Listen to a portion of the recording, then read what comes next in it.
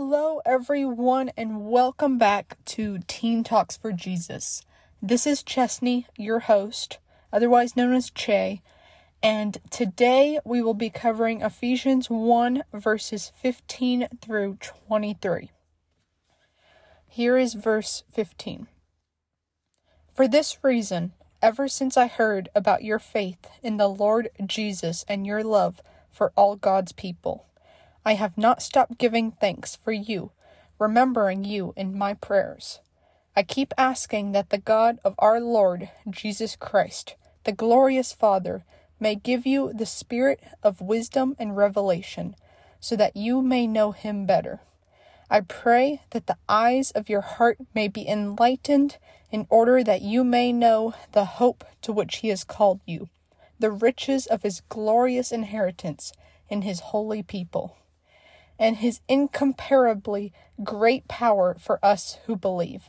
That power is the same as the mighty strength he exerted when he raised Christ from the dead and seated him at his right hand in the heavenly realms, far above all rule and authority, power and dominion, and every name that is invoked, not only in the present age, but also in the one to come. And God placed all things under his feet and appointed him to be head over everything for the church, which is in his body, the fullness of him who fills everything in every way. This is one of the longest prayers that Paul writes in the Bible, in his letters. So, let's look at what each of these verses mean in the deeper meaning of it.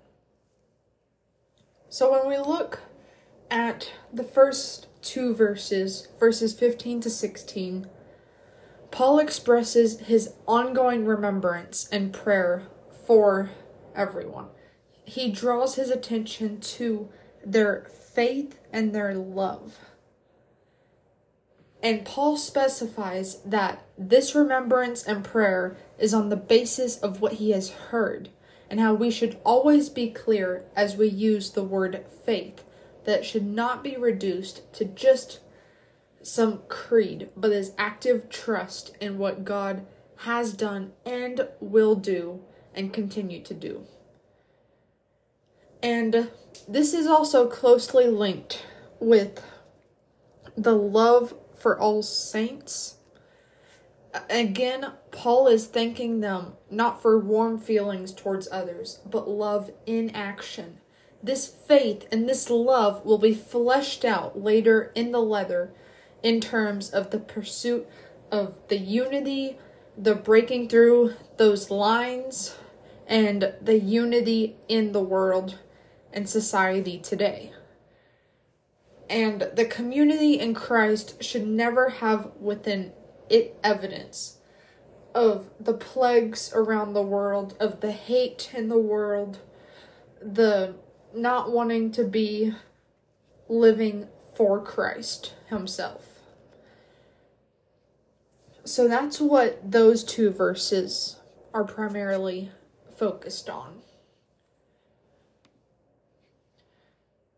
In addition, in verses 17 through 19, I keep asking that the God of our Lord Jesus Christ, the glorious Father, may give you the spirit of wisdom and revelation, so that you may know him better. Wow. Paul is saying how he wants us to understand the gospel and to go out and speak the truth of the word to everyone we encounter. That way we can know him better and live through Christ himself. And then in verses 18 and 19, I pray that the eyes of your heart may be enlightened in order that you may know the hope to which he has called you, the riches of his glorious inheritance in his holy people, and his incomparably great power for us who believe. That power is the same as the mighty strength he exerted when he raised Christ from the dead and seated him at his right hand in the heavenly realms. So, Paul says in these verses that his desires is for believers to have wisdom and knowledge in the hope of Christ's calling, the riches of his inheritance, and the greatness of his power. Also, in those verses 17 through 19, Paul highlights the purpose of his prayer, and he remembers the community in Christ and prays constantly. And this is a representation of the wisdom and the Spirit that is filled in him. And the main emphasis in this section lies on the hope that God will make known to the community God's wisdom, riches, hope, and power. The wisdom is for the community to be worked out as the people live and love in relationship with one another and the surrounding world. And now we're into verses 20 through 23. And it starts with verse 20 and 21. He exerted when he raised Christ from the dead and seated him at his right hand in the heavenly realms, far above all rule and authority, power and dominion, and every name that is invoked, not only in the present age, but also in the one to come. So, in these two verses, the ways that God's power is seen in Christ is according to how he raised him from the dead and had him sit at his right hand and gave him the power over all things and a name above all names. And then in verses 22 and 23, and God placed all things under his feet and appointed him to be head over everything for the church, which is his body, the fullness of him who fills everything in every way. So, in these two verses, the word Christ is the head and the church is the body. And these terms give us a picture of one whole unit that's made up of many parts that work together. And without just a single part, everything falls. So without Christ, there wouldn't be a church. And there wouldn't be a church without Christ. So everything works as one. So to wrap up that section, in verses 20 through 23, Paul elaborates on the power of God and focusing on God's power displayed in God's raising of Jesus Christ. And this is the end of the Thanksgiving and prayer section of the first chapter of Ephesians. And as the conclusion to the prayer, this section builds on the previous verses that point to everything that God has done. And it draws a focus to the glory of God that has been energized in Christ. And at first sight, this passage seems amazing. And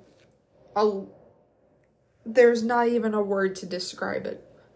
But Paul specifies God's exaltation of Christ above all things and the placing all things under the feet of Christ and appointing Christ as the head of the church, which the church is the body.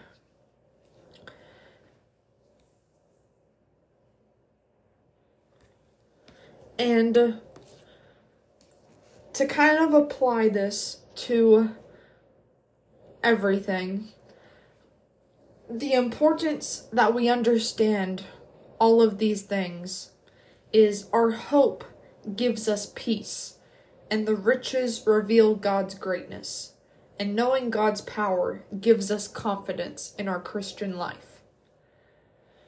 And we can depend on Him and rely on Him for strength and listen to Him in all aspects of our life.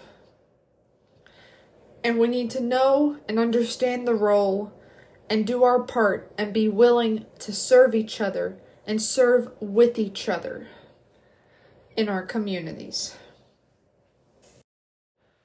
And of course, how else would we end a Teen Talks for Jesus podcast episode without a little short song? So, this is Chesney signing out right after you listen to this song.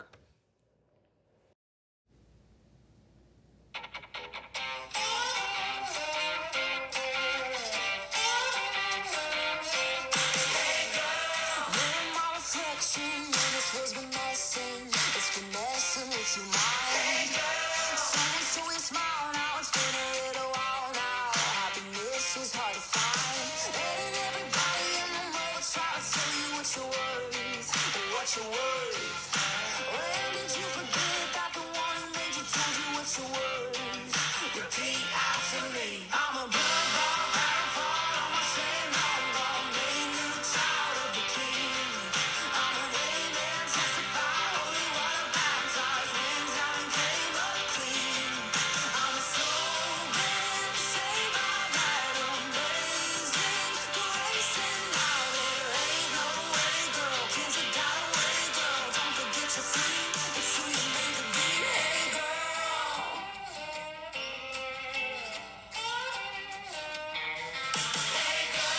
Don't you know you're beautiful, crazy, kinda wonderful, and there's no one like you. You don't need a measure of, you are the treasure of the God who loves you. No more letting everybody and my mother try to tell you what you're worth, or what you're worth.